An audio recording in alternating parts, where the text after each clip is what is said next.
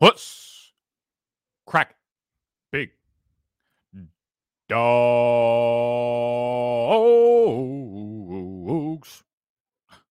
Welcome back to the channel. Welcome back to the headquarters. My name is Nicholas. This is BDGE. Big Dogs Gotta Eat. And we're about to recap everything that happened in week 6 of the NFL season as it pertains to our fake football teams, fantasy football, as we always do. And we're going to jump into some early looks at the waiver wire. As I always do, I will be dropping the full waiver wire video tomorrow on the YouTube channel. So make sure you are subscribed if you're not already. We'll also be dropping our in-depth article, as we always do, our Fab Guidance article on the site, bdge.store/community. All right, become a member there. We're gonna light up some Palo Santo, put the spirits in our favor while the people nestle in. How we doing, everybody? How was your week 6? Mine was fucking terrible, as always. It's really hard to enjoy Sundays for me, to be honest, because it's like I want my teams to do good, obviously, right? But I'm also in like 7 leagues, which means I have access to every player pretty much. And then more importantly, like I want to make sure that the players that I answered for you guys, like your team does well. So my sit-start questions I'm concerned about. Then I'm concerned about the guys that I told people that were going to be good in the beginning of the year that I didn't draft. So that puts out the whole other part of the pool. And then we have players that I said were going to stink that do really well. So it's basically just one giant fucking L for me every Sunday, in which anxiety just murders me. Hopefully this can unmurder me, dig me up from the ground. We have some very, very, very, very big news coming up for the brand and the company, hopefully within the next couple weeks. Possibly the biggest news we've ever dropped, actually. Super, super excited to share with you guys. I have a few things, a few ducks I got to get in a row, as they say. We got to fasten the seatbelts. I think I lit that too. Why is there like juice coming from this? I feel like that doesn't usually happen. I don't know. It smells good, though. When you guys are interested in Palo Santo, it's just like the basic shit I order off Amazon. Smells good. Smells good as fuck. Like my fantasy team stinks. All right. So basically, we're going to go game by game, recap what happened this week, talk about some of the implications. There was a ton. I mean, every week it's a broken record kind of shit. Ton more injuries. There was something else that I kind of wanted to start the video off with, something I've been thinking about a lot more as it pertains to how we think about like fantasy football as a season and players individually, more so like towards like sit starts per se. Okay. Because we as fantasy players, we argue, it's so funny, we're so contradictory. We argue all summer, we argue about players, and we use the past statistics to argue in favor or against a player, right? We look at what they did last year, and we looked at a collective sum of stats, okay? And we love to use that to be our main argument. Like this guy finished as the RB15 or the wide receiver 12, or he finished outside the top 40 wide receivers, right? We love to use, oh my God, there are just sparks and everything fucking flying around everywhere. We love to use these end of season numbers in our arguments. But we also like consciously know that there's zero consistency when it comes to those numbers. Yet we try to force consistency like into this container and argue for it. I'm sorry. Like we go so heavily at an argument that's based around end of season stats and like collective stats, yet there's no consistency to fantasy football, which brings me to like your sit start questions or your sit start. The fact that we recap each and every week, and then we have these differing opinions on the same player each and every week. And the reason I started thinking about this more is because like we get so many questions about guys like, and this is the example I'm going to use, Marvin Jones, Cole Beasley, like AJ Green, Christian Kirk. we kind of know what they are as players, right? Like we know Christian Kirk will end the season as like the wide receiver 33. Okay. But yet we still get like 1 week, he'll come off a bad game and we'll start to think of him as a wide receiver 45. Then he'll have a good game and then we start to think of him as a top 25 wide receiver. But we know inherently that the end of season numbers don't come with any sort of consistency. So you should be looking more at what you believe the season long prognosis of a player is when you do your sit start decisions. It shouldn't matter what the previous game or 2 games or even 3 games look like if you still believe that this guy is going to perform at the end of the season when you look back at his numbers as what you thought about in the beginning of the season. It would be like trying to predict the next play for a player, right? Like, for instance, this week in E-Town Get Down, as many of you guys probably did, sat Marvin Jones, right? Coming off of back-to-back really shitty weeks, right? And the question we should have asked ourselves before the weeks began was, do we still believe Marvin Jones is a top 35 fantasy wide receiver going forward, right? Or do we think he's going to finish as like the wide receiver 28 going forward and for the rest of the season? What does a wide receiver 28 score? I don't know, like 11.3 fantasy points per game or some shit. If your answer from this point forward is that, yeah, Marvin Jones is going to be the wide receiver 28, or Marvin Jones is going to be a top 30 wide receiver going forward, then you should look at that 11.3 fantasy points per game and just project that to be the case every single week. It will never actually be that. Some games are going to be worse. Some games are going to be better. But at the end of the year, did you want the wide receiver 28 in your lineup or did you not? So trying to pinpoint the weeks based on what happened in the previous week or the previous 2 weeks is a really, really poor way to make your fantasy decisions, right? And it's like, that's what I did this week, right? Like I sat Marvin. If you asked me prior to this week, even coming off the 2 bad games, will Marvin Jones be a top 35 wide receiver going forward? I would have said yes. But yet, I sat him for Cole Beasley, who, if you asked me if I thought he was going to be a top 35 wide receiver going forward for the rest of the season, I would say no. Based on that alone, the last 2 games, even though Cole Beasley is coming off shitty games as well, this was more like an emotional play because I didn't own Cole Beasley, but I owned Marvin Jones. And I'm like, oh, he fucked me in my lineup. I can't play him again. But Cole Beasley did the same shit. But I want to play him because Marvin Jones bit me in the ass. But going forward rest of the season, I continue to think that Marvin Jones at the end of the year will have more fantasy points from this point forward than Cole Beasley. So there's no reason, based on even matchup, based on what he did the last 2 weeks, based on involvement, whatever it is, for me to have played Cole Beasley over Marvin Jones. Really bad process, right? So it's like I don't know if this is making sense, but it makes sense. It really makes sense to me in my head. And I think it's going to be like a really big shift of philosophy for the way I approach my sit starts. And it's like, imagine, okay, the Chargers start off the game, right? And Austin Eckler gets his first carry and it goes for -1 yards.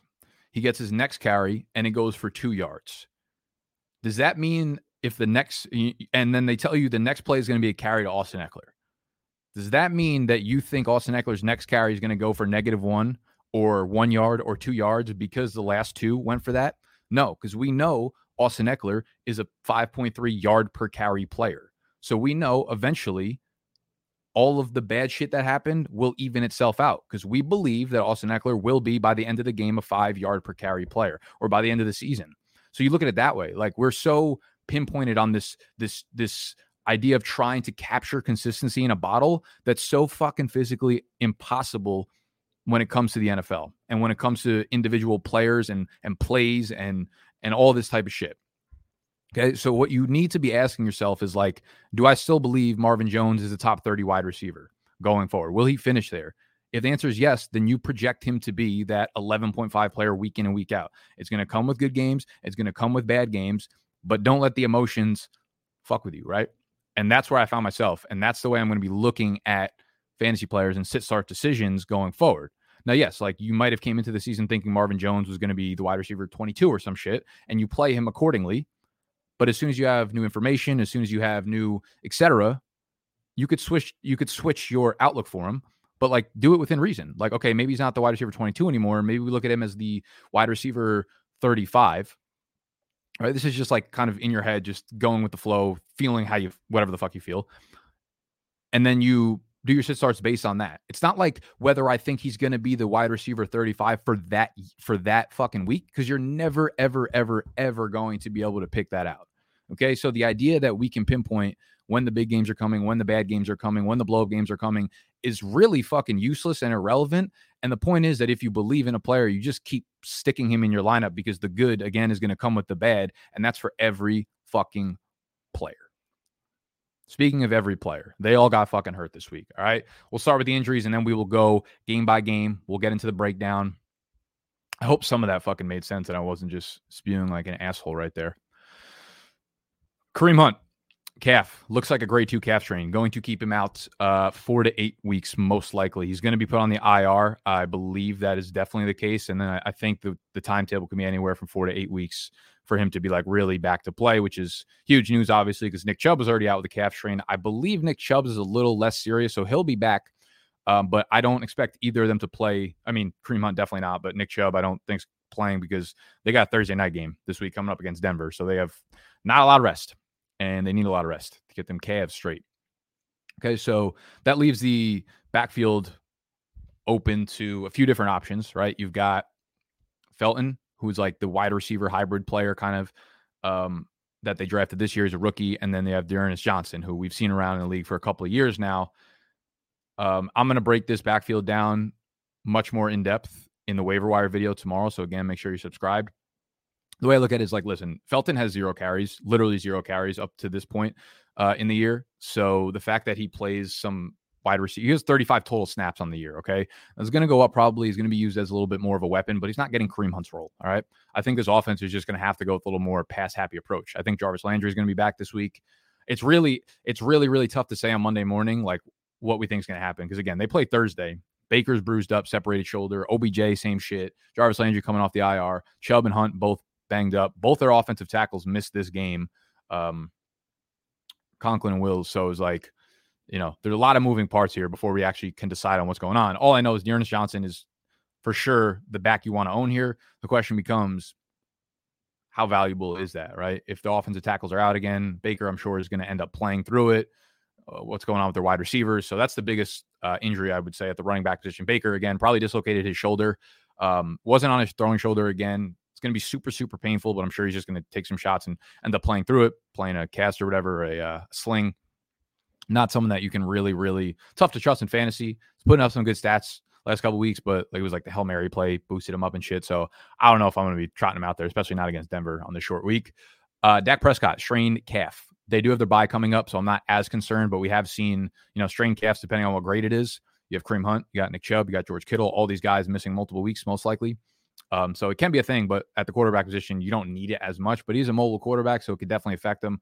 We'll hear more reports as this shit goes on. Again, we had Odell dislocated his shoulder again, but it was the opposite one. So at this point, I don't really know. It could be an AC sprain or whatever. I'm not the guy to talk on this because, again, I'm only technically a doctor.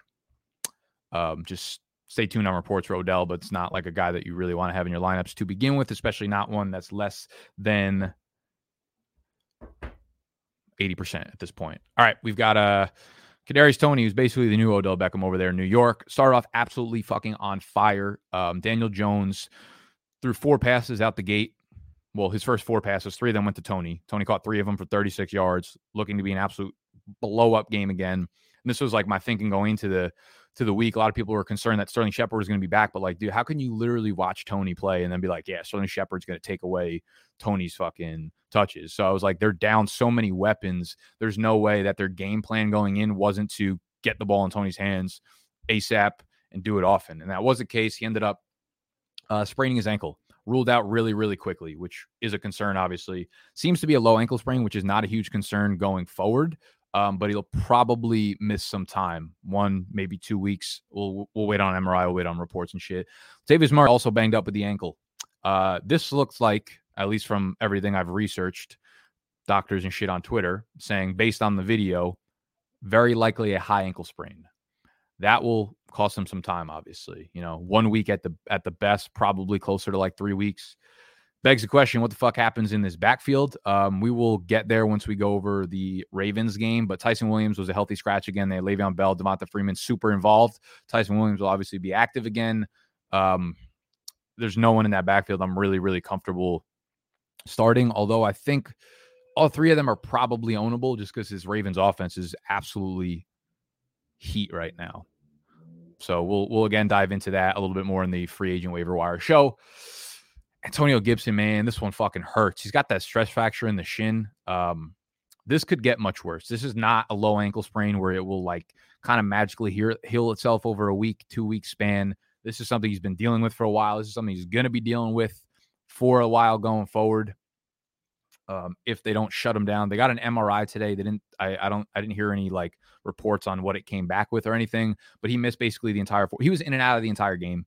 Missed the whole fourth quarter. J.D. McKissic became the guy. And honestly, at this point, I don't even know if that had fucking anything to do with the injury or just Ron Rivera's incestually obsessed with fucking J.D. McKissic. But he's obviously the go-to guy if Gibson were to miss time. Jared Patterson's the guy behind him, the rookie out of Buffalo. Not too excited about. He didn't play much in the fourth quarter. It was almost all J.D. McKissic, but Gibson can play through this. I would be surprised if you don't miss some time, at least like a week. They have their bye in week 9, I believe. So 7, 8 could play through it, maybe the 2 weeks, but who knows? Maybe they shut him down for the 2 weeks, let him rest and give him that third week and comes back week 10. We'll have to wait on the MRI scan.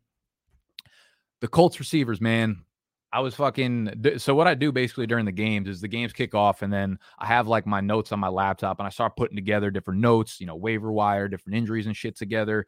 And I had noticed, last couple of weeks, Paris Campbell's been coming super involved in this offense, right? Michael Pittman's the blow-up guy, but Paris Campbell, he's celebrating, bro. He's out there eating a little bit. And he was going to be a waiver wire pickup for me this week. Put him onto the list, scores a 51-yard touchdown, gets hurt. Foot injury, concerning because he's been dealing with foot injury for a while. Crossed him off. Put T.Y. Hilton on the list. He looked good. First game back. Hamstring injury. Crossed him off. So the Colts, again, banged up at the wide receiver position. Doesn't look like it matters. You just give the fucking ball to Jonathan Taylor. Good things will happen. Though Carson Wentz has looked way better the last couple weeks. Better matchups. He's getting a little bit more comfortable. The line's getting a little healthier. So good to see. I think the major beneficiary here, to be honest with you, is Mo Alley-Cox. Had a good game. Yesterday, scored the 30-yard-ish touchdown. Should have had another 30-yard touchdown in his hands, kind of dropped out. But he's starting to get more and more involved and become a bigger piece of the offense. So, like Mo Alley-Cox, a tight end pickup. We have the Kansas City Chiefs, man. We got Kelsey. We've got Tyreek Hill. Both came into the game a little bit bugged, but they ended up finishing the game. Both left the game at some point. Tyreek with the quad, re-injured it. Travis Kelsey with the stinger. Got another stinger. I don't really know what the fuck this means at this point. We just keep throwing the word stinger out left and right. I'm about it. I'm with it. Stingers. Kelsey. That's all I can give you. Both, again, finished the game, but could be a problem for Kelsey going forward. We'll have to monitor reports, and then we can kind of go from there. Alex Collins, some sort of groin injury. Pete Carroll came out and said he's not out next week. So I don't think that's saying that like ruling him in for the game necessarily. I think what that's doing is just saying like he hasn't been ruled out yet. So he was playing super well last night against Pittsburgh, missed all of OT because he was hurt with the groin. And Pete Carroll said he's not out of next week. We've got to see how he handles it. Said Rashad Penny will be back from IR and will be full speed, ready to roll. Okay. Pete Carroll, just add that to your long list of fucking lies. So yeah, behind Alex Collins, I mean, again, we'll get into the games a little bit here. We will start to look at the game by game breakdown.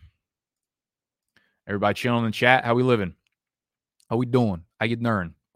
Make sure you hit the thumbs up button also if you enjoy. Let's look. Let's take a look. Let's share my screen. No. There we go. Skirt. All right, let's get into, we had the Thursday night game between the Bucks, and y'all know you can right-click the scroller to open a new tab. My favorite trick of the century. Should we just open every game? No, it's probably going to make my computer explode. I think the new MacBook came out today. I'm usually a pretty big tech head. Like, I try to get the new tech when it comes out. Actually, that's a lie. I don't have the new iPhone. The new MacBooks are like too expensive to grab. If it pertains to me and I think it'll help me do my work better, faster, more efficient, I'll usually dive into it. But I'm actually not just a huge tech head. I don't just get it to get that shit. Like, I've never owned an Apple Watch. I hate all those fucking fitness bands, man. I don't know. I feel like I lose them or like I just don't use them once I get them. They're like really fucking exciting for about 2 hours. And then I'm like, fuck this. It's annoying on my wrist. All right. Yes, let's start off with that Thursday night game.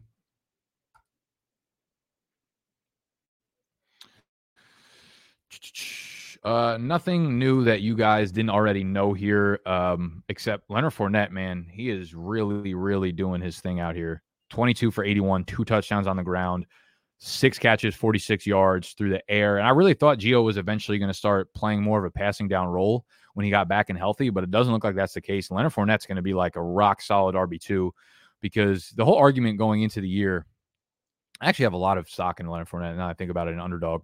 The whole argument was like this was going to be a high-powered offense putting up 28, 35 points a game, and you want the running back. We just never knew who was going to be the guy, right? Was Gio going to take the pass-catching work? Was Ronald Jones and Leonard Fournette going to split carries even? And super, super clear over the last couple of weeks that playoff Lenny's ready for the playoffs, bro. He dominated down the stretch last year, and he's absolutely doing his thing now. So you keep firing him up as a rock-solid RB2. Antonio Brown doing his thing as usual. Again, Antonio Brown, Godwin, Evans, it's kind of like what I said at the beginning of this video where I was talking about trying to master consistency. We know at the end of the year, all 3 of these guys are probably going to end up as top 24 wide receivers. So stop trying to predict which weeks are going to be the top 24 weeks. You just put them into your lineup. And if you would like a top 24 wide receiver in your fantasy lineup, you got them.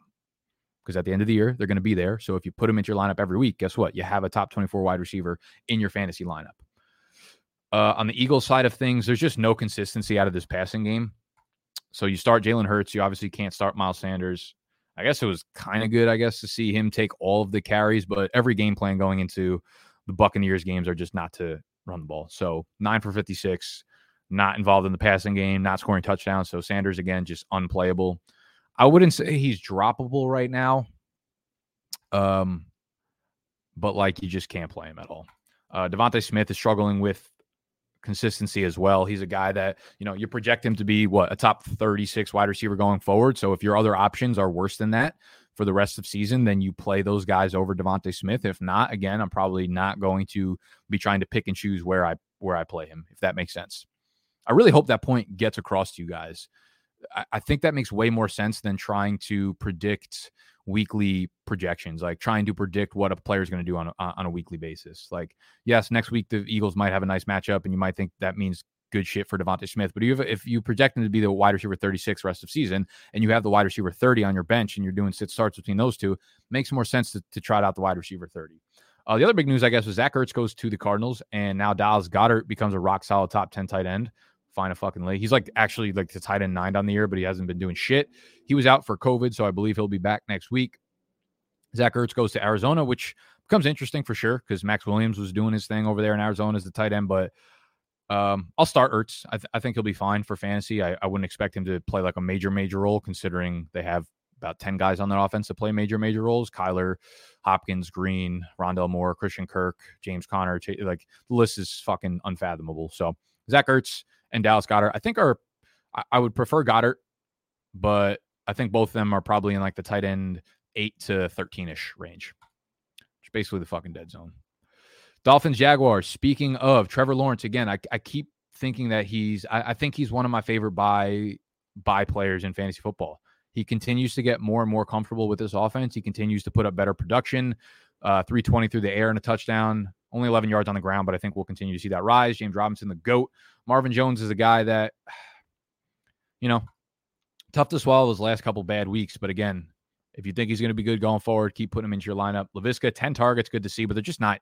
He's clearly just not really he's not getting it going. At no point can you really put Viska into your lineup because at least Marvin Jones will get the targets and then produce on them, or sometimes not even get the targets and produce. But Laviska, at no point is he producing on any level. So he's just unreliable. I do really like Dan Arnold, though, as a pickup.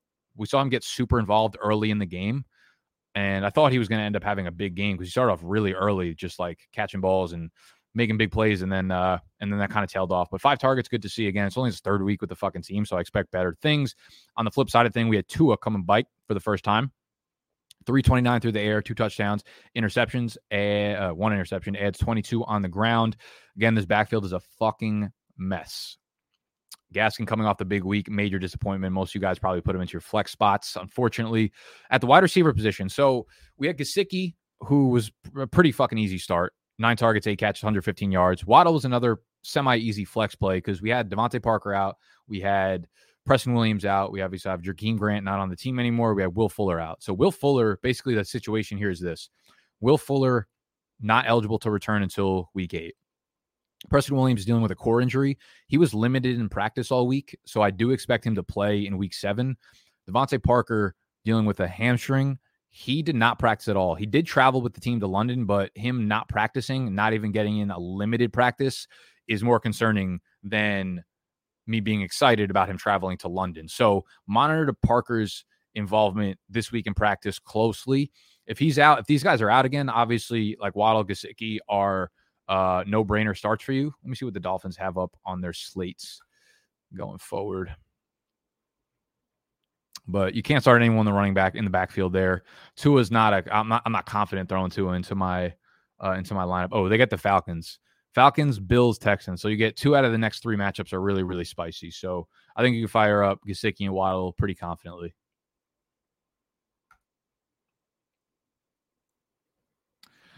Packers, Bears. All right, so we're continuing to see like this split carries between Jones and A.J. Dillon, but Jones catches 4 balls, 34 yards to the air and a touchdown. So you continue to get like 17 or 18 touches out of Jones and continue to get high valuable touches near the goal line, continue to be the pass catcher there. So still no worries about Jones. He's an RB1 that maybe doesn't have like the weekly upside ceiling of, going into the year, you might have had to choose between like Austin Eckler and Aaron Jones. And it's pretty clear that on a weekly basis, you have a higher ceiling out of Eckler because he can get, 25 touches and catch 8 balls and shit like that. And it doesn't seem like Jones is going to get that with Dillon back there. So you keep trotting out Aaron Jones. Dillon's not a guy listen, he's gotten double-digit touches, I think, in like 3 or 4 straight weeks, but they're never really valuable touches. He's not really getting goal line work. He's not catching passes. So not a guy I want in my lineup. I don't want anybody else in the lineup outside of Devontae Adams on the Green Bay side of things.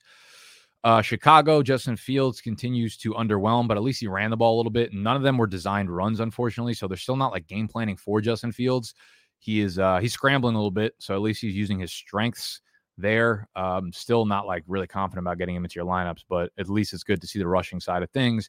Khalil Herbert blew the fuck up. That was such an easy like blow up game to see coming with everybody dead in that backfield. He took 19 of 19 running back carries. He took all of the running back targets, 3 of them. Do they even have another fucking running back on the roster? Like looking at this box score, no other running back was involved whatsoever. That's silliness. So what I think is going to happen in this backfield, basically, Khalil Herbert looked good. He was one of my top waiver wire pickups last week. He was a guy that I really liked coming out of college. I was glad he got his chance because now people could see that he's good. Khalil Herbert, I believe, won. So Damian Williams was out with COVID, or at least like on the COVID list. I don't actually know if he had COVID or not. But without a doubt, Khalil Herbert earned a significant role in this backfield while David Montgomery's out. I think Damian Williams will probably, if we're just projecting here, but I feel like he's going to be back next week. Damian Williams will probably become the 2 here. I think they'll still split time. I think they'll still split carries. Tough to say who's going to get the goal line work here. Could be 50-50. I think they'll probably trust Khalil Herbert as a pass catcher, but they also trust Damian Williams as a pass catcher. What it means is like any upside that Damian Williams has is now gone. It's going to be very hard to start Damian Williams coming off, like give me the guy that we just saw do it in a fucking untouched, raw workhorse role, the guy that just did that, and the guy not coming off of COVID, okay? So between the 2 of them, I will probably have, what's their matchup look like next week?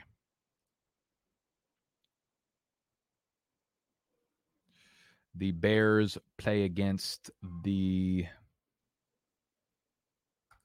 Let me just pull up the NFL schedule grid. You guys want to see like the entire NFL schedule all in one like quick sheet, just Google NFL schedule grid, and then y'all can click on the first one from ESPN.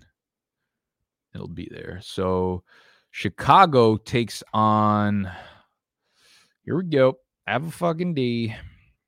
I could have just looked at that page before I exited out like a moron. Tampa Bay in week 7. Okay, so that's not necessarily a great matchup for running backs, put it lightly.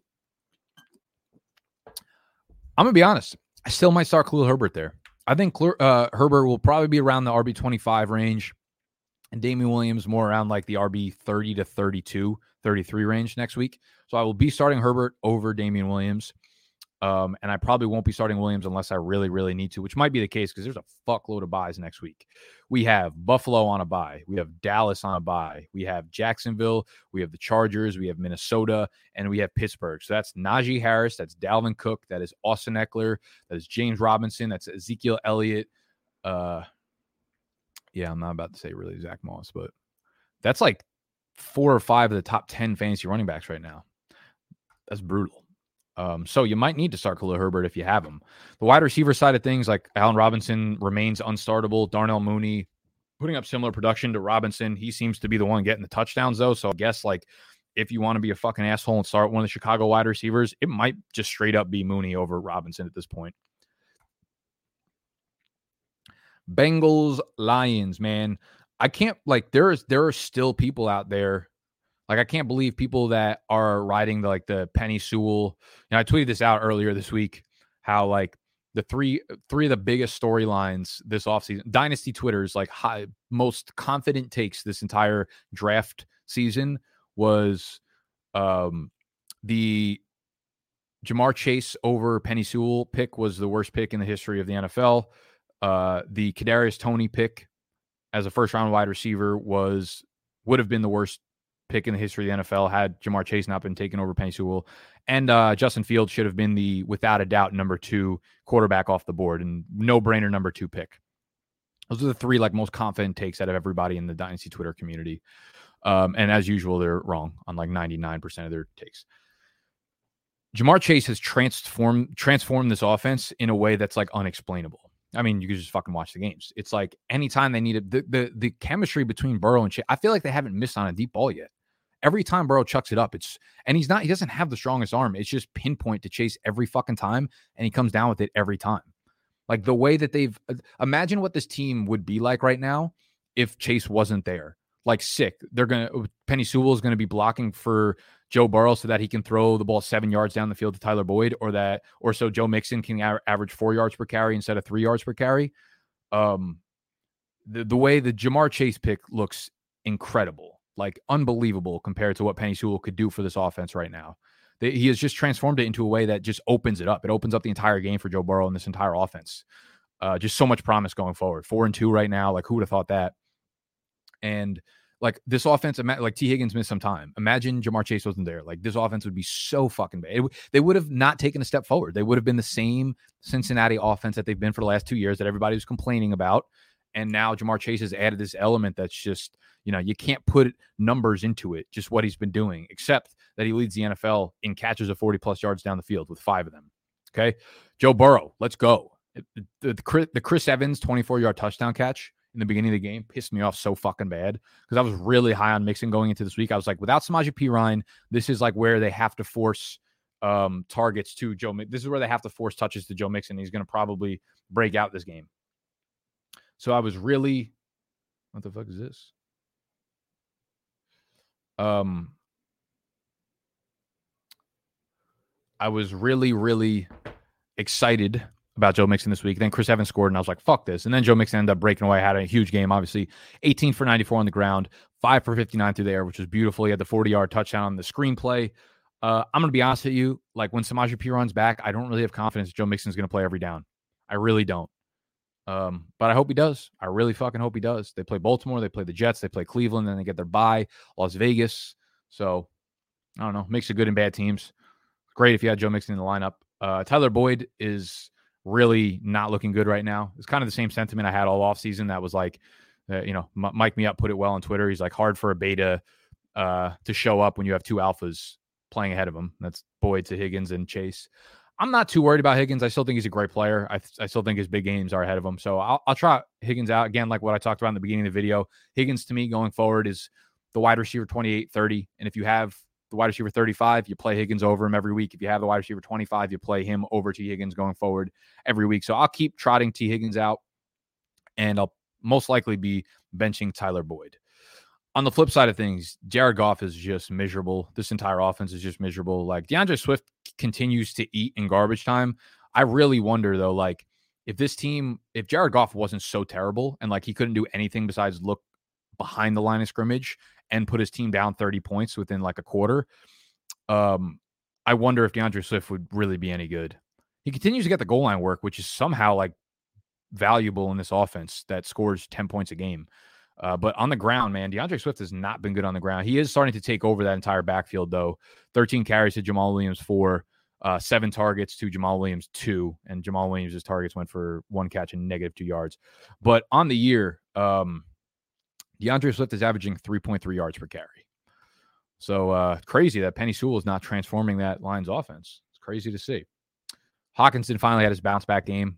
Again, this is going back to that point. Like, we continue to project Hockenson as top 5 wide tight end. So the fact that he's coming off a bunch of bad games, like the big games are obviously coming. Yeah, DeAndre Swift, you continue to roll him out, and especially in PPR leagues, and he's going to get 5 dump offs at the end of the game because that's the only thing this Lions offense can do. Texans, Colts. Okay, so people that are struggling right now at the quarterback position in Superflex leagues, there's a chance that both Tyrod Taylor and Ryan Fitzpatrick are back next week in Week 7. Washington plays Green Bay, and I believe they're still without Jair Alexander, so you can move the ball against them a little bit. And Houston plays against Arizona, so they're going to have to score points. So Davis Mills, there's a chance that they just stick with Davis Mills and continue to see what they have in him, but like when you're putting out performances like this, it's hard to stick with him. When Tyrod was pretty good in the beginning of the season. So with Tyrod, he's a pickup for me. Ryan Fitzpatrick was a pickup for me. I would prefer Fitzpatrick. I'm actually excited to see this Washington offense with Fitzpatrick because, listen, if Gibson's hurt, they're going to have to go super pass heavy, and it's going to be McKissick. Ricky Seals-Jones is playing really well with Logan Thomas out, and once he's back, they might just play a lot of 2 tight end sets, which could be kind of exciting because both those players are good. Terry's obviously a beast. De'Ami Brown and Curtis Samuel are kind of banged up, so I don't know. But I would like Ryan Fitzpatrick if he does come back. So they are 2 pickups that you probably want to stash this week in case they come bike. Houston, obviously, again, you're never starting their running backs. Brandon Cooks had a little bit of bounce back game, but again, like super inconsistent with Davis Mills at quarterback. If Tyrod is back, though, then you could start firing up Brandon Cooks again as like a nice low-end wide receiver, 2.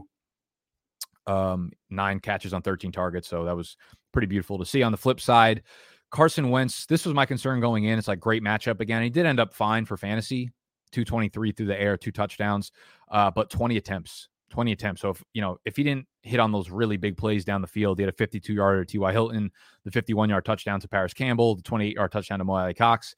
Like, he needs to be super, super efficient in order to have even 223 yards. So in games that we project them to, beat the shit out of these opponents like Houston, it's going to be tough to trust Carson Wentz. But you do have San Francisco next week, which could be a semi-high scoring event.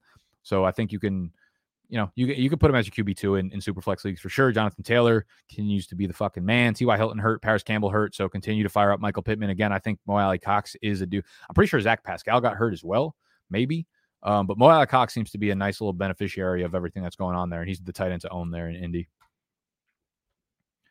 What else do we got here?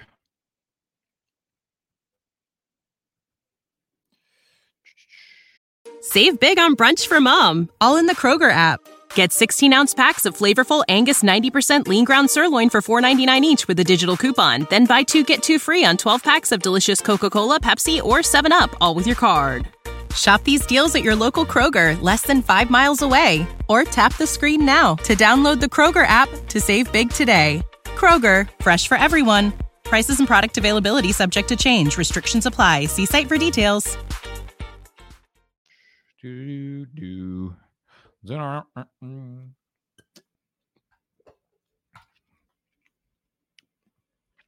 Rams versus Giants. Go off, Snacks. Snacks went fucking nuts on his Twitter last night. He wrote up literally a note on his Notepad app on his phone about like 10 takeaways. He was at the Giants game, obviously. He's got season tickets. And he just went fucking insane. So go follow Snacks on Twitter. Snacks_BDGE. And you'll be entertained for a solid 4 minutes, whatever your reading comprehension level is, however long it takes you to read that shit. He wants to burn it all fucking down. And I don't blame him because they are terrible. But the big takeaways from this game, nothing on the Rams side, really. We know exactly what we have here. Cooper Kupp's the god. Darrell Henderson, rock solid RB1 going forward for the rest of the season. Honestly, at this point, there are not a lot of running backs I would rather own than Darrell Henderson in fantasy football.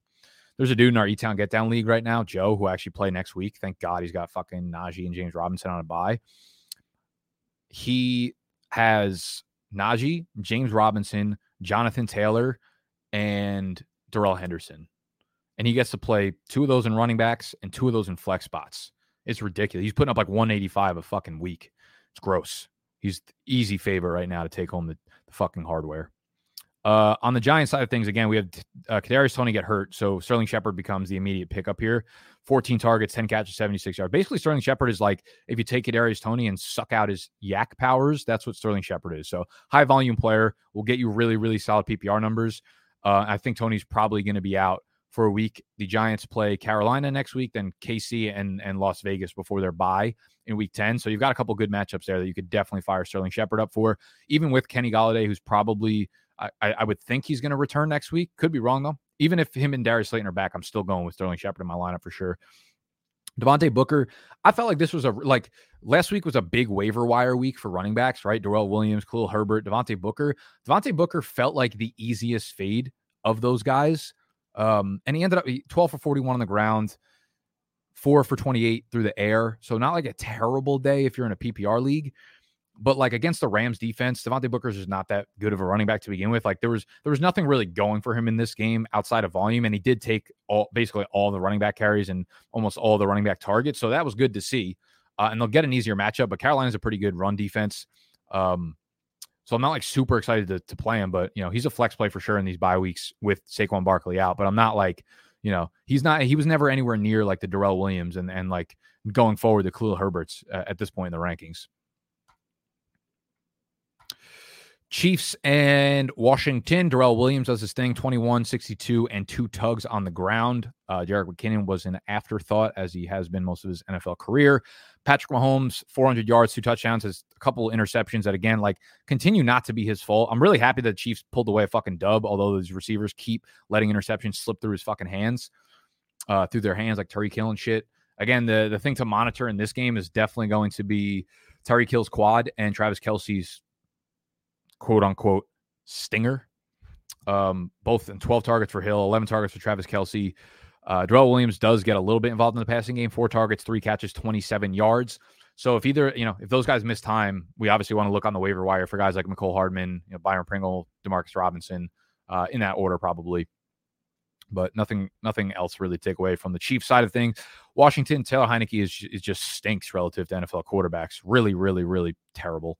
J.D. McKissic is probably one of the top pickups this week. Because again, I don't know what's going to happen with Gibson. I don't know if he's going to miss time. I kind of expect him to miss time, and if he doesn't, like, there's going to be some sort of re-injury.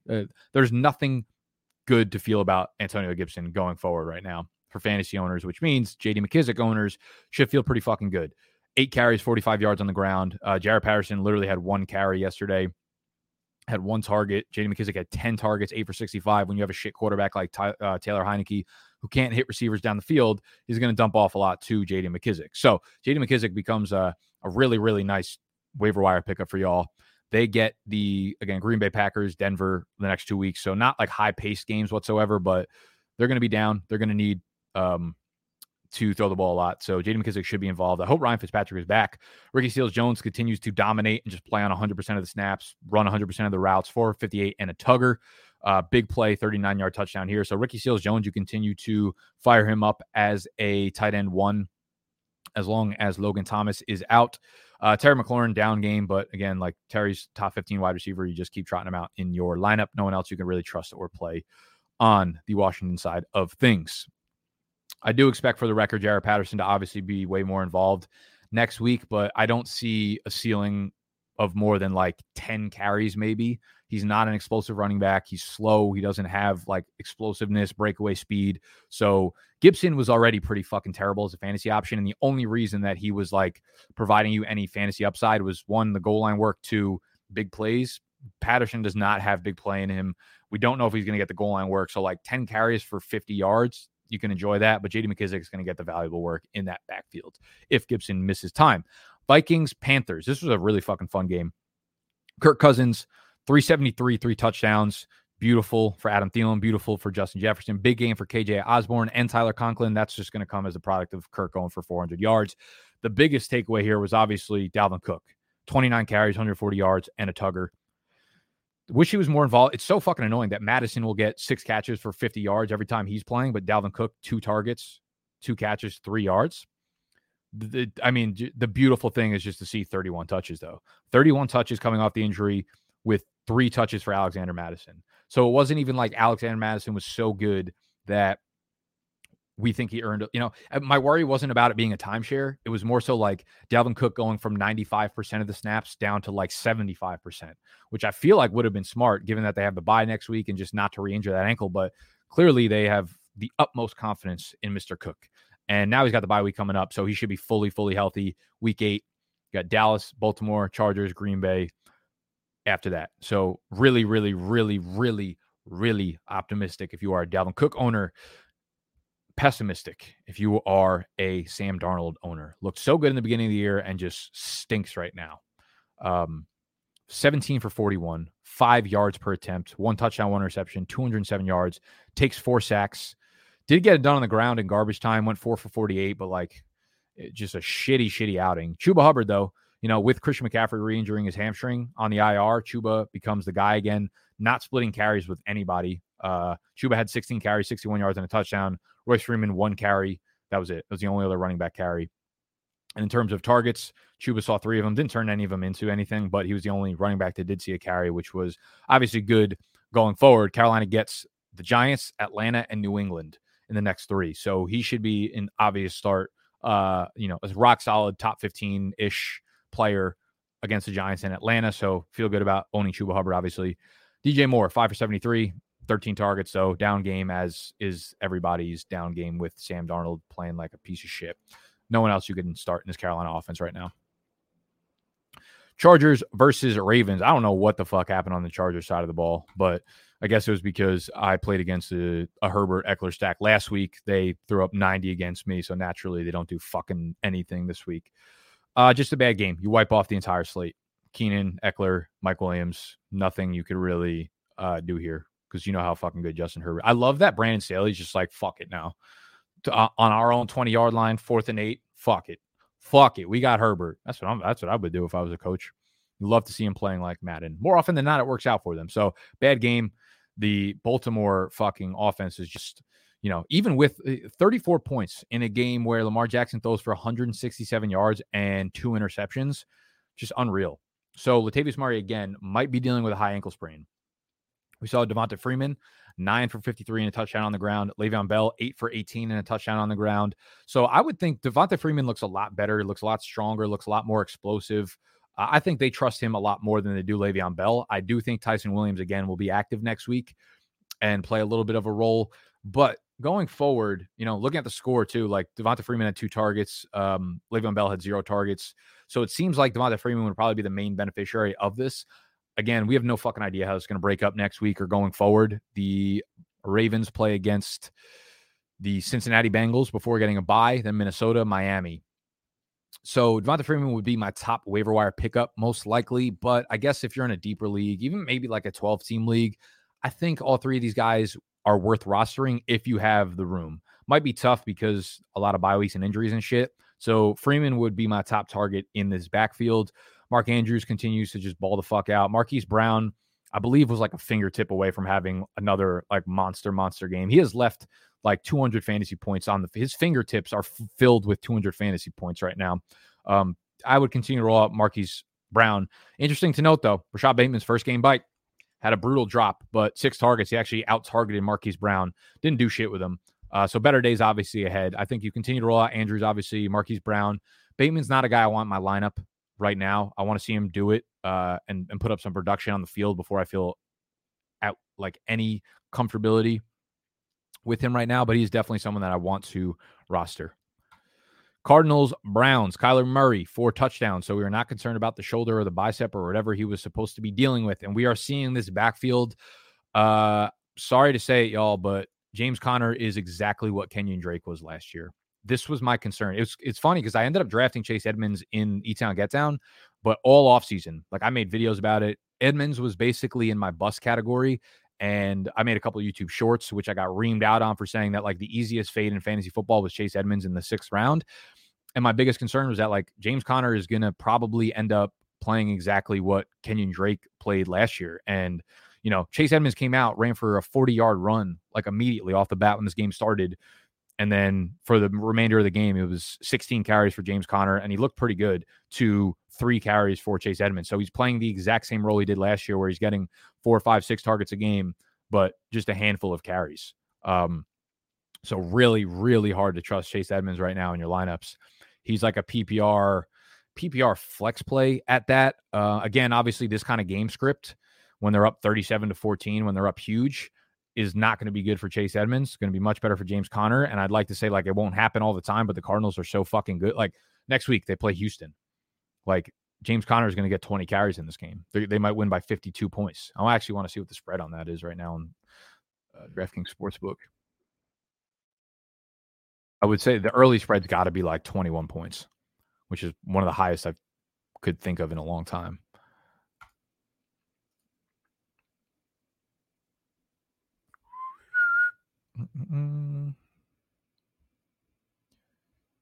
The Rams -15 against the Lions. I actually kind of like the Lions to cover that.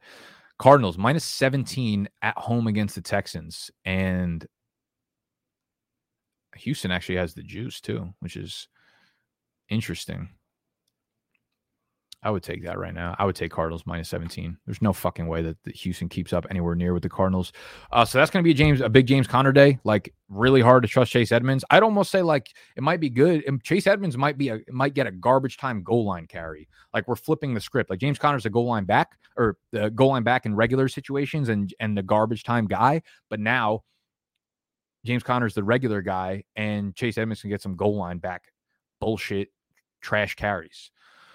So I would start James Conner over Chase Edmonds next week for sure, but it's probably going to be matchup dependent. Again, with the wide receivers, like, you just continue to roll them out as you predict them to be rest of season. AJ Green is probably, him and Christian Kirk are probably both like low end wide receiver 3s going forward, right? That's not going to change on a week-to-week basis. If they have a bad game next week, I'm not going to say, oh no, they're wide receiver 5s now, because then the next week they're going to have a good game. Same fucking thing each week. These were the games that, you could have started them if you believe in their wide receiver 3 status. DeAndre Hopkins, not getting a ton of volume, but 2 touchdowns, good to see. Obviously, we already talked kind of in depth on the Cleveland Browns backfield situation, so you can go back to the beginning of the video. I think that was like one of the first things I started off with, as well as just subscribe. We'll do an in-depth waiver wire video for tomorrow. Kareem Hunt, calf strain, is going to be out a minute. D'Ernest Johnson becomes the number 1 pickup there. You guys can continue to get cute about Felton playing the Hunt role, but he literally hasn't gotten a carry yet this year. Wide receiver thing is a little bit interesting here. I do believe Jarvis Landry will play. Again, they play on Thursday, so everything injury-wise can be a concern here, because Baker Mayfield fucking separates his shoulder. He's got to be in so much pain today. I can't even imagine what that shoulder feels like. I'd be popping perks if I were him left and right. Donovan Peoples-Jones. 5 targets, 4, 101, 2 touchdowns. He had that Hail Mary at the end of the first half, which obviously boosted up his stats. Same thing with Baker. We haven't seen a lick of consistencies from DPJ this in his NFL career thus far. He's only been in the NFL for 2 years, obviously. So hard to get consistent in that sense, but not a guy I'm really confident in. I think like Jarvis Landry coming back is the guy to own. Odell, I don't know if he's going to play, but like, this is just, Baker's super banged up. Again, both their offensive tackles are out this week. So like, keep a really close eye on that as well. Too many moving parts to really predict what's going on going forward. All I'll say, though, if you're like thinking about waiver wire right now, it's D'Ernest Johnson in his own tier on this team. Donovan Peoples-Jones, if you really want to get cute, I highly doubt we see anything out of him next week. Felton, if you're in a PPR league, maybe. I really don't think this changes his role that much, though. He's a wide receiver, and he's played on 35 snaps this entire year. Okay, we've got 3 more games. We've got the Raiders-Broncos. What a game.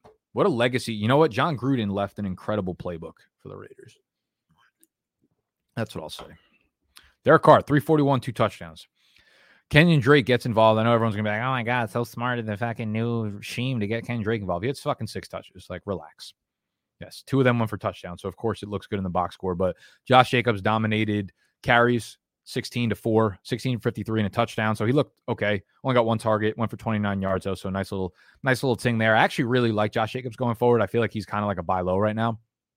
They play Philly next week. They got a bye, then the Giants, the Chiefs, the Bengals, Dallas. So some decent matchups coming up. Josh Jacobs has been super, super involved, and I guess his offense, they ain't gonna skip a beat with Gruden out of town. So Kenyon Drake's not a guy that I'm like super targeting on the waiver wire. if it was like 6 touches and 5 of them came through the air, maybe I'd be like, okay, he's going to be the passing down back. But like, we're not predicting to get 20-yard touchdown runs and shit. Henry Ruggs is the guy we're really looking at the waiver wire.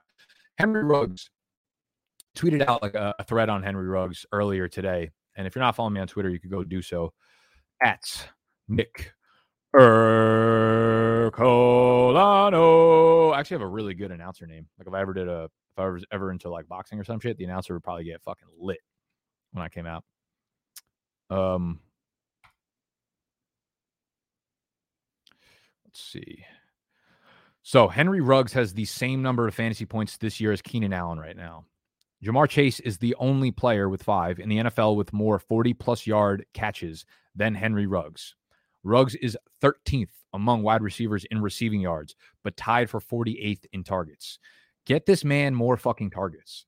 Right now, he's tied for 13th in the NFL in receiving yards. Like, yes, it's not fun to get 4 targets a game, but him and Carr have like really, really synced up on the downfield connections, and he's catching like all of them. Whereas last year, he wasn't catching any of them, and it was shitty and it was ugly, but like Ruggs has looked very, very, very, very good. So he's a guy that I would be looking for on the waiver wire, and he's a guy that you can put into your flex play. He's had over 50 receiving yards in every game except week 1. So every game since week 1, he's had over 50 receiving yards. And he's had some big games. So I like what we're seeing out of Henry Ruggs. I don't like what we're seeing out of Teddy Bridgewater. 3 interceptions is fucking gross. That backfield, same sentiment every single week. They are splitting carries. They're splitting carries. We want to see Javonte Williams start getting more work. It's just not happening. We're going to need an injury. We're going to need to see Melvin Gordon re-aggravate whatever the fuck he's dealing with on a weekly basis. So both of them, again, like you're just guessing who scores a touchdown. So both of them are like RB3s, flex plays, maybe. On the receiving side of things, as expected, Fant, Sutton, Patrick, all 8 in a game where Bridgewater went 334 and 3 touchdowns. So you continue to trot them out. I believe Jerry Jeudy should be returning next week. Here's what I'll say. Makes me less confident in putting Patrick in my flex spot for sure. But I'm probably not trotting out Jeudy anywhere unless I'm super fucking desperate, right? He's coming off the high ankle sprain. He hasn't played in 5 weeks or whatever, 6 weeks maybe. Actually, it's 6 weeks because week 1 is when it happened. It's about to be week 7. So very clearly a very serious injury. Probably going to be limited in his first game back. Will that limit his production? I don't know. I'd rather not take a chance. So I'm going to continue to try out Courtland Sutton, continue to try out Noah Fant until we see Jeudy like comfortably back into that role that he had in week 1. Cowboys, Patriots. Dak Prescott, I guess the biggest takeaway here was that calf strain that he had at the end of the game, but throws for 445 yards, 3 touchdowns, really big game. Zeke, super involved, 24 touches, 7 of them through the air, so ends up with like 120 yards, really big game in PPR, obviously. Doesn't get in the end zone, neither does Tony Pollard, so a little bit disappointing from that front, but we know what we have in those 2 guys, and there was nothing different this game to really talk about. CeeDee Lamb, 9 for 149, 2 touchdowns, as well as that walk-off touchdown. This was kind of the argument all offseason, like who was going to be the wide receiver to own here. And very clearly CeeDee Lamb, not that this game really changed anything. Dalton Schultz continues to fucking eat and be like Schultz is performing better than Amari Cooper most games. So Schultz, you continue to fucking throw him out there as a really nice tight end 1. Amari Cooper, a little bit concerning. I think we start to look at him as like a more of like a low end wide receiver 2, or maybe like a top 20 guy, but not and every week like top 15 borderline wide receiver 1 like CeeDee Lamb is. He's staying involved, but he's like the production is just not really coming. He's not making a lot of downfield plays, whereas CeeDee Lamb is like the clear downfield threat here. So CeeDee Lamb for sure over Amari Cooper going forward rest of season. Not that I need to tell y'all. On the flippy flip side of things, Mac Jones was really like egregious statistics outside of the Kendrick Bourne touchdown on broken coverage. But Damian Harris looked fucking amazing, bro. Damian Harris is straight. I feel like his nickname should be the Bull. The Bull Run, the Bull Rush, something around a bull. Because like this dude, when he gets carries, just puts his fucking head down, and it's nearly impossible to tackle him, the first defender. Like, like Derek, listen, having to like a big lane via Derrick Henry's offensive line is like a scary thing for a D-back. But I'm going to be honest, bro. Seeing Damian Harris come through a wide open hole is probably like just a tiny bit less scary for defensive backs. This dude is a fucking beast. 18 carries, 101 yards, and a tug. Only a target, catches it for 7 yards, but none of the running backs really got involved in the passing game. Ramondre Stevenson did get 3 catches for 39 yards, did have 5 carries for 23 yards and a touchdown, but It is worth noting, obviously, Damian Harris did limp out of this game at one point, and that's really when Ramondre Stevenson went in on the goal line. That was like Damian Harris literally carried the entire Cowboys defense down the field for that entire drive, and then he limped out at like the 7-yard line. So don't look at Ramondre Stevenson's game and be like, oh, he's getting involved more, because he's fucking not. Damian Harris did come out at the end of the game, though, press conference, and did say he feels fine. Like a little bit beat up, but should be fine going forward. So you continue to roll him out as like a decent RB2 flex play there. Jacoby Myers out here just fucking getting hand jobs instead of having sex, still getting in 2-point conversions instead of scoring touchdowns. Got one called back again. Honestly, I feel for the dude. Hunter Henry gets in the end zone again, but this is kind of what I was saying in the waiver wire pickup show last week, where I was like, yes, Henry keeps scoring, but like he keeps like finishing below 50, 40 yards, like 2 for 25 and a touchdown on 2 targets. I don't fucking know, dude. I guess you can. I think you could find better options at tight. Like I would much rather prefer Ricky Seals-Jones. I would say like I think Dan Arnold is more involved in his offense than Hunter Henry is, though. Henry has a lot more touchdown upside because we keep seeing him get involved in the red zone. So Henry, I'm still very weary about Henry because everything's just touchdown related right now for him.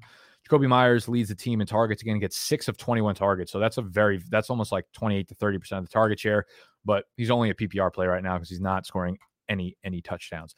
Last game of the evening, Seattle versus Pittsburgh. Geno played admirably. We'll put it that way. Alex Collins played more admirably, but again, he is a little bit banged up right now. 20 for 101 yards and a touchdown on the ground. Only had a 1 target though. Travis Homer involved a little bit, especially between him and DJ Dallas on the ground. DJ Dallas was like kind of like a wide receiver / running back in college at Miami. So the 5 targets for 33 yards, 5 catches is not really a surprise. If Collins misses time too, and Chris Carson continues to miss time, DJ Dallas would be my favorite here. He got more carries than Homer, and he's a better pass catcher there. So I like DJ Dallas. We saw him last year. There was a couple games where Carson was out where DJ Dallas got like 18 to 20 touches, scored a touchdown or 2. So he was a good fill-in. But again, like Pete Carroll said, and is probably lying about, Rashad Penny's going to be a full go next week. So this is a really, really messy backfield to get involved with. They play the Saints, which is a tough run defense. And Chris Carson could be back. You never know. So I'm not busting a lot of fab out to get any of these guys. But from the guys on the screen right here, the one guy I would want is DJ Dallas. DK Metcalf, unsurprisingly, leads the team or ties with the team lead in targets with Tyler Lockett. But I expect DK Metcalf to be the highest producer continuing going forward as Geno Smith is under center. Tyler Lockett, again, like I said last week, once the injury happened, he's nothing more than like a decent flex play, if that, realistically. DK Metcalf's probably like a low-end wide receiver too, because who knows how many touchdowns this team is going to throw for. Big Ben ripping off a couple dubs. Look at him leading his team to a 3-3 record against shit teams. Najee Harris, just like the ultimate fucking breakout year, huh? 30 touches, 127 yards from scrimmage, another touchdown, another 7 fucking targets. What a disappointing day from Chase Claypool, man. That hurts my fucking heart. Deontay Johnson, 13 targets, 9 catches, 71 yards. Like I say, you guys have so many sit-start questions about Deontay Johnson, and it never makes sense for me. He also had a 25 yards on the ground. You fire up Deontay Johnson every single week. He is a lock to get double-digit targets, especially with Juju out. Like, it's every single week. Chase Claypool coming off the really big game last week, 7 targets, 2 catches, 17 yards. Of course, I had him in my lineup over like AJ Green, over Marvin Jones. And honestly, like process-wise, I probably would have done that again. With Chase Claypool, disappointing day. They do have a bye in week 7, and then they take on Cleveland, Chicago. So tough group of matchups. Depending on what the status of the Cleveland cornerback group is, I know they're a little banged up right now, I believe. We'll see what we want to do with Chase Claypool, but I'm still going to have faith in him with Juju out, and he's still going to be like a guy that gets a lot of targets.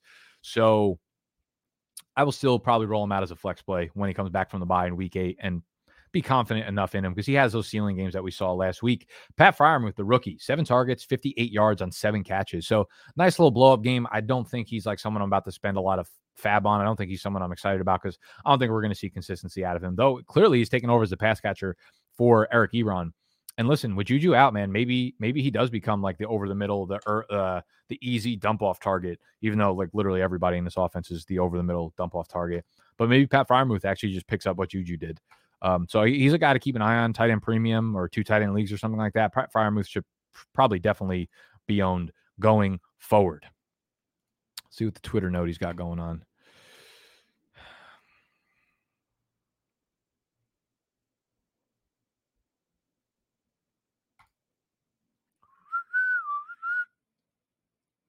EPG performance target. What does this mean? Where do you get fantasy points from? It's a little off.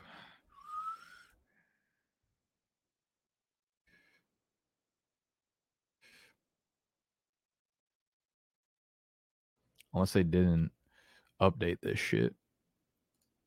Yahoo is half PPR standard scoring. And when we go to wide receiver 26, 27, 67.4. Wide receiver 26 and 27. Not copy.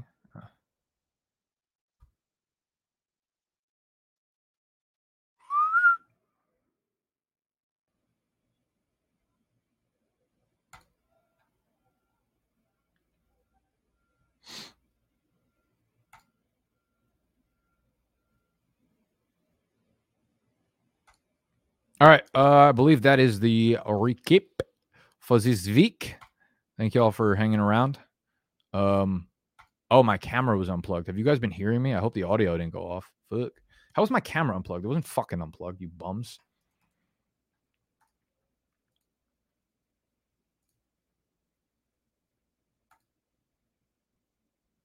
When will we get the waiver wire video? It's the same Tuesday every week. Tuesday, tomorrow morning. Oh, you guys want some underdog picks? That's true. Let's get it. Let's get some underdog picks in here. Let me get my camera going back up again. What the fuck is this shit? It wasn't unplugged.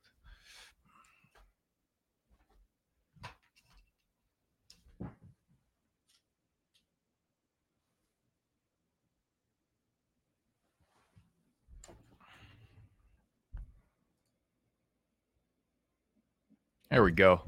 I missed you guys too. Yeah, let's talk some underdog. Who's playing tonight? The Bills and the Titans. Oh Lord, that's gonna be a tough one. I could already tell. Yeah, and if y'all are not already on underdog and making over/under picks and pick 'em games and shit like that, when you deposit $10 and you use promo code BDGE, you're gonna get a $10 deposit match. So we could throw $20 down and make some revenue, baby. All right, let's look at the pick'em games. Underdog Fantasy. The link to download Underdog will also be right in the description.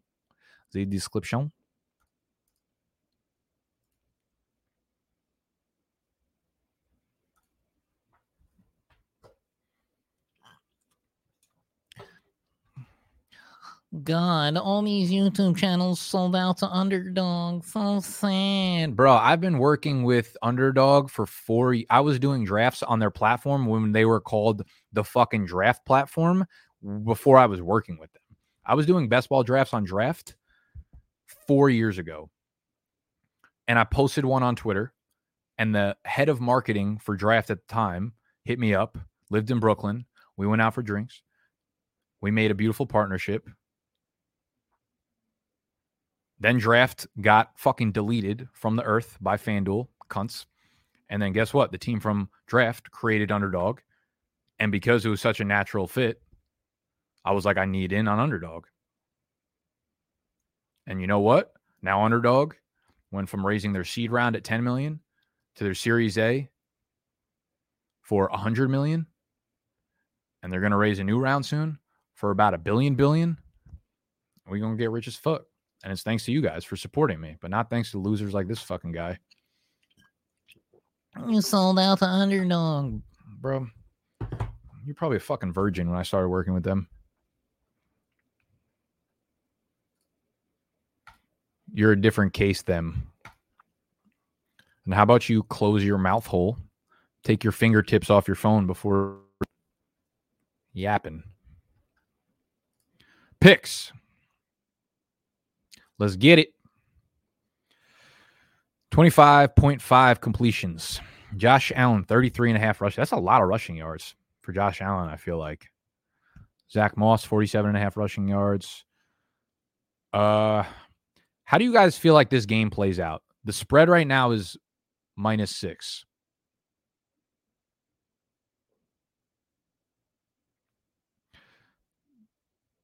Spread right now is -6 in Tennessee. I keep wanting to think that like Buffalo is going to absolutely blow them out, but maybe that's not the case. This feels like an overlook game where everyone's like, wow, Tennessee is terrible, and then they kind of shock the world. I don't think that's going to happen whatsoever. I do like, why is Zach Moss only at 16.5 receiving yards? Devin Singletary, 9.5 receiving yards. I really like the over on these running back plays.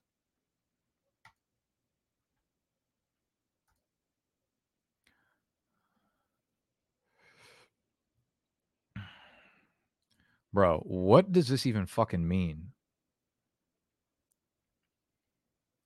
I'm the same loser who laugh at you for getting and claiming I have COVID, bro. Did your goof ass forget sickness exists? What do you mean I'm claiming I had COVID? Like I went to like 4 fucking different places that all came back with positive tests. Aw, Mr. Chemo. Are you sad? I'm a premier subscriber on YouTube. Should I cancel that sub? I'm going to be honest with you. I set up like the YouTube, like if you're on YouTube right now, there's a thing that says like subscribe or whatever. I don't actually know what it means. I just like set it up one day kind of accidentally, but I'm not even sure if there's any perks that come with it. I do know that we do have our membership platform though on bdg.store/community. That's where you should probably sign up.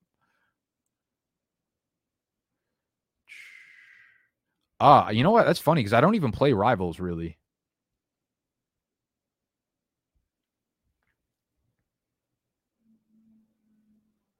I've actually never done the Rivals. Let's look at that and see what we got comparisons wise. Receiving yards, Zach Moss plus 1.5. Ryan Tannehill plus 51 passing yards.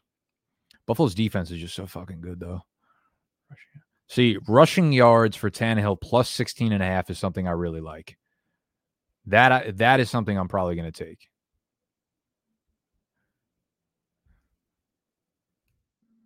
What is it? 10 to pay out 10? Grab another one in here. Again, if you use promo code BDG, you're going to get a $10 deposit. Rush yards. Devin Singletary plus 19.5. Those are the only football ones left. All right, we're going to throw down on this one. I like Tannehill plus 16.5. Do I have to pick 2? Do I have to pick more than one? Fuck. Let's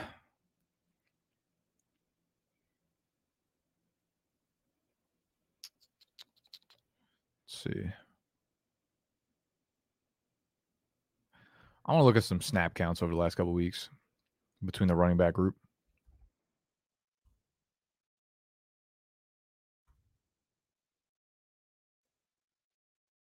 Shooby-doop deep bop. It's warm in here.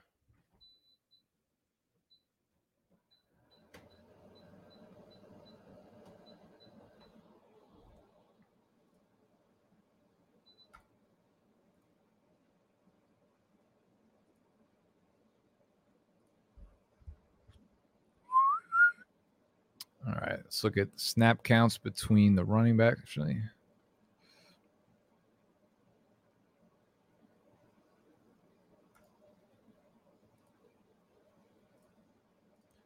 See, let me pull this down for you guys so y'all can see it.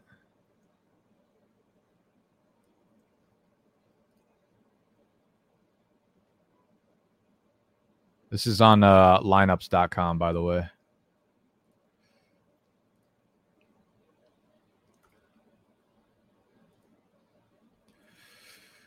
Okay, so week 3, 43% to Zach Moss, 56, 44 to 56. Week 5, what happened last week?